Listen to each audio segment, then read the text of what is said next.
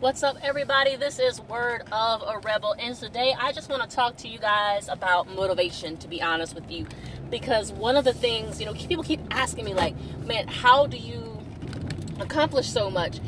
And they assume that I'm, like, super motivated, like, just intuitively all the time, super motivated, and I'm really not. I actually have to work at keeping up my motivation, because yes, I do like success. I do like completing certain things, and I do like that. I definitely do.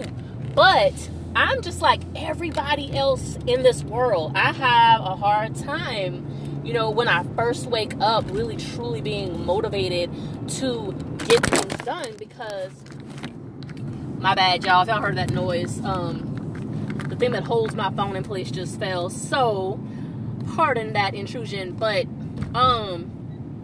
anyway, so I'm just like everybody else. I have a hard time when I first wake up being motivated. Sometimes I get, you just get frustrated, because biologically speaking, as a species, and this is not like this is not like a ragging on us as a species, it's just reality is, we prefer the path of least resistance, and it just makes sense. I mean, I think to be honest, the majority of species are that way.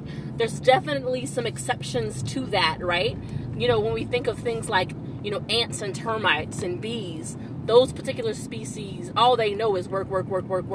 They accomplish some great things because they never stop working. But then it's also sad, because those particular species, they spend their entire life and existence working. They don't really get to relax and enjoy smelling stuff and eating yummy food. Everything about their existence is the survival of the colony. So when we look at other species, when we think about like lions and eagles and even frogs and lizards and all these other species, they choose the path of least resistance. So it's not even like a bad thing that we as humans exist that way. That's an evolutionary reality.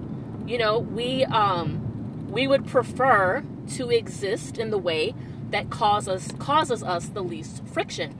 But the difference between us and lions or lizards is that we have a desire to have experiences. We enjoy experiences. We like the excitement of achieving something, of experiencing a new place or a new activity. But the issue with that is that in order to have these amazing experiences, it takes work. It takes activity.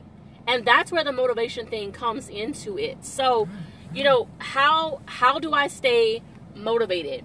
I can say one major resource of motivation for me is the people in my life. I have some people who really genuinely care about me in my life. And this is the reason why when people say they want to keep their circles small, I don't understand that. That's a opposite of what should be your mission, right?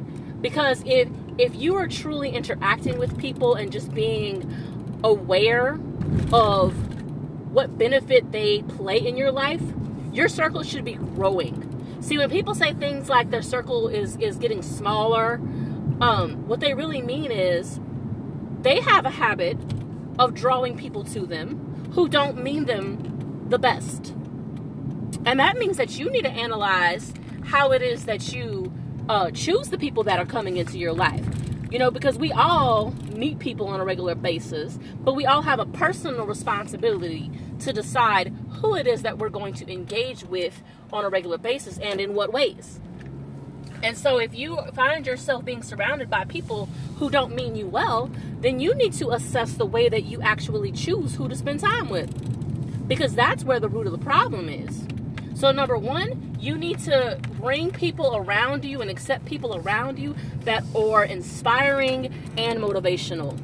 And you have to be honest. Number two, you have to be honest with them. Because if you BS and you say, oh yeah, I did everything that I wanted to do this week that's going to lead toward my success of achieving that goal. No, stop lying to them people.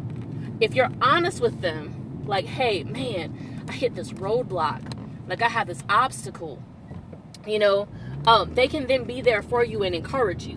But if you're not honest, if you're putting up a front, you're not going to get that kind of reception. You're not going to get that kind of support. You know what I'm saying? Have those honest conversations and then give that back to them. Like, whenever your contacts, your friends, you know, your lover, who, you know, your family, whatever, when they talk to you, be that open, safe space for them to be vulnerably honest about whether or not they're motivated. You know what I'm saying? And ladies, keep it real. Keep it 100. We know when it's that time of the month, it is hard as hell to be productive. Because what guys don't know is, like, when a woman is having her time of the month, her hormone cycle is being affected by that. And I have to pause this episode because I have an important phone call coming through. So, speaking of those connections in your life that inspire you and motivate you, while I was recording the episode, I had gotten a text message from one of those people that does that for me. And then I had to end the recording because I had a phone call from another person who is very inspirational for me and helps keep me motivated. So, that's one of the major ways I feel of getting motivated and staying motivated, honestly. Another thing that I find is it's much easier to stay motivated when you focus on breaking the bigger goals into smaller steps. So a lot of people focus on the bigger vision of where it is they're going, because they you know, and it's an instinctual thing. The idea is that, you know, like if you're taking a trip, for example, you're focusing on the destination and where you're going. But whenever you're driving, you may not think about this, but you have to pay attention to where you are in the present, because you have to get safely from this location where you are now to the next mile. And so it's the same concept when it comes to keeping yourself self-motivated, is to break the large goal into steps and focus on where you are now. A lot of the time what I do with a goal, and please excuse the coughing, my bad. A lot of the time what I do with a goal is I create a map of sorts of what the steps could possibly look like to get where I'm going. Not what they're definitely going to look like, but what they could possibly look like. And then as I progress forward, I try to focus and maintain, you know, my consistency with the present goal, the most near goal. Something that's closest to being able to be reached and achieved. Something small, something simple, something manageable. And getting through that mile before getting on to the second mile and the third mile, right? And as the idea is, if you've already written up your map in advance, then you already know that this step is taking you in the right direction. Now, of course, I don't necessarily always hold true to the map 100% of the times. As we know, sometimes you have to adjust your route. Sometimes you have to adjust your strategies. Things happen. You might get pulled over and get a ticket. You have to be okay with that. You have to adapt to those situations and keep the flow going. But my point is that if you have the map ahead of time, it makes it easier to focus on these smaller steps along the way. So that way you don't lose your self-motivation. So for me, these have been the two biggest means of maintaining motivation. Because like I said at the beginning of this episode, you know, being motivated is not something that comes intuitively to most species on the planet.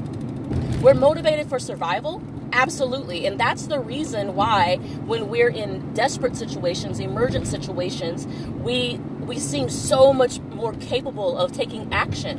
Because when you're in that adrenaline state, you are more likely to take action. But it's also not healthy to live in a constant adrenaline state. You can't live in a constant state of emergency. That causes PTSD and worse. It really debilitates your entire body, your health, and it will take years off of your life. So we have to find these ways, these healthy ways of maintaining our motivation, in order for us to get the same, or at least close to the same results as if we were constantly in a state of emergency. So I hope this has helped you guys. Don't feel bad when you lose motivation. Don't beat yourself up. Recognize that this is a natural part of human existence. We're not necessarily encoded for being these amazing productive beings. We're coded to survive. And so we have to take these conscious actions, because we are conscious beings, to set ourselves up for our greatest success. So once again, everybody, this has been Word of a Rebel. Please hit me up on Instagram, Facebook, or Twitter at Word of a Rebel.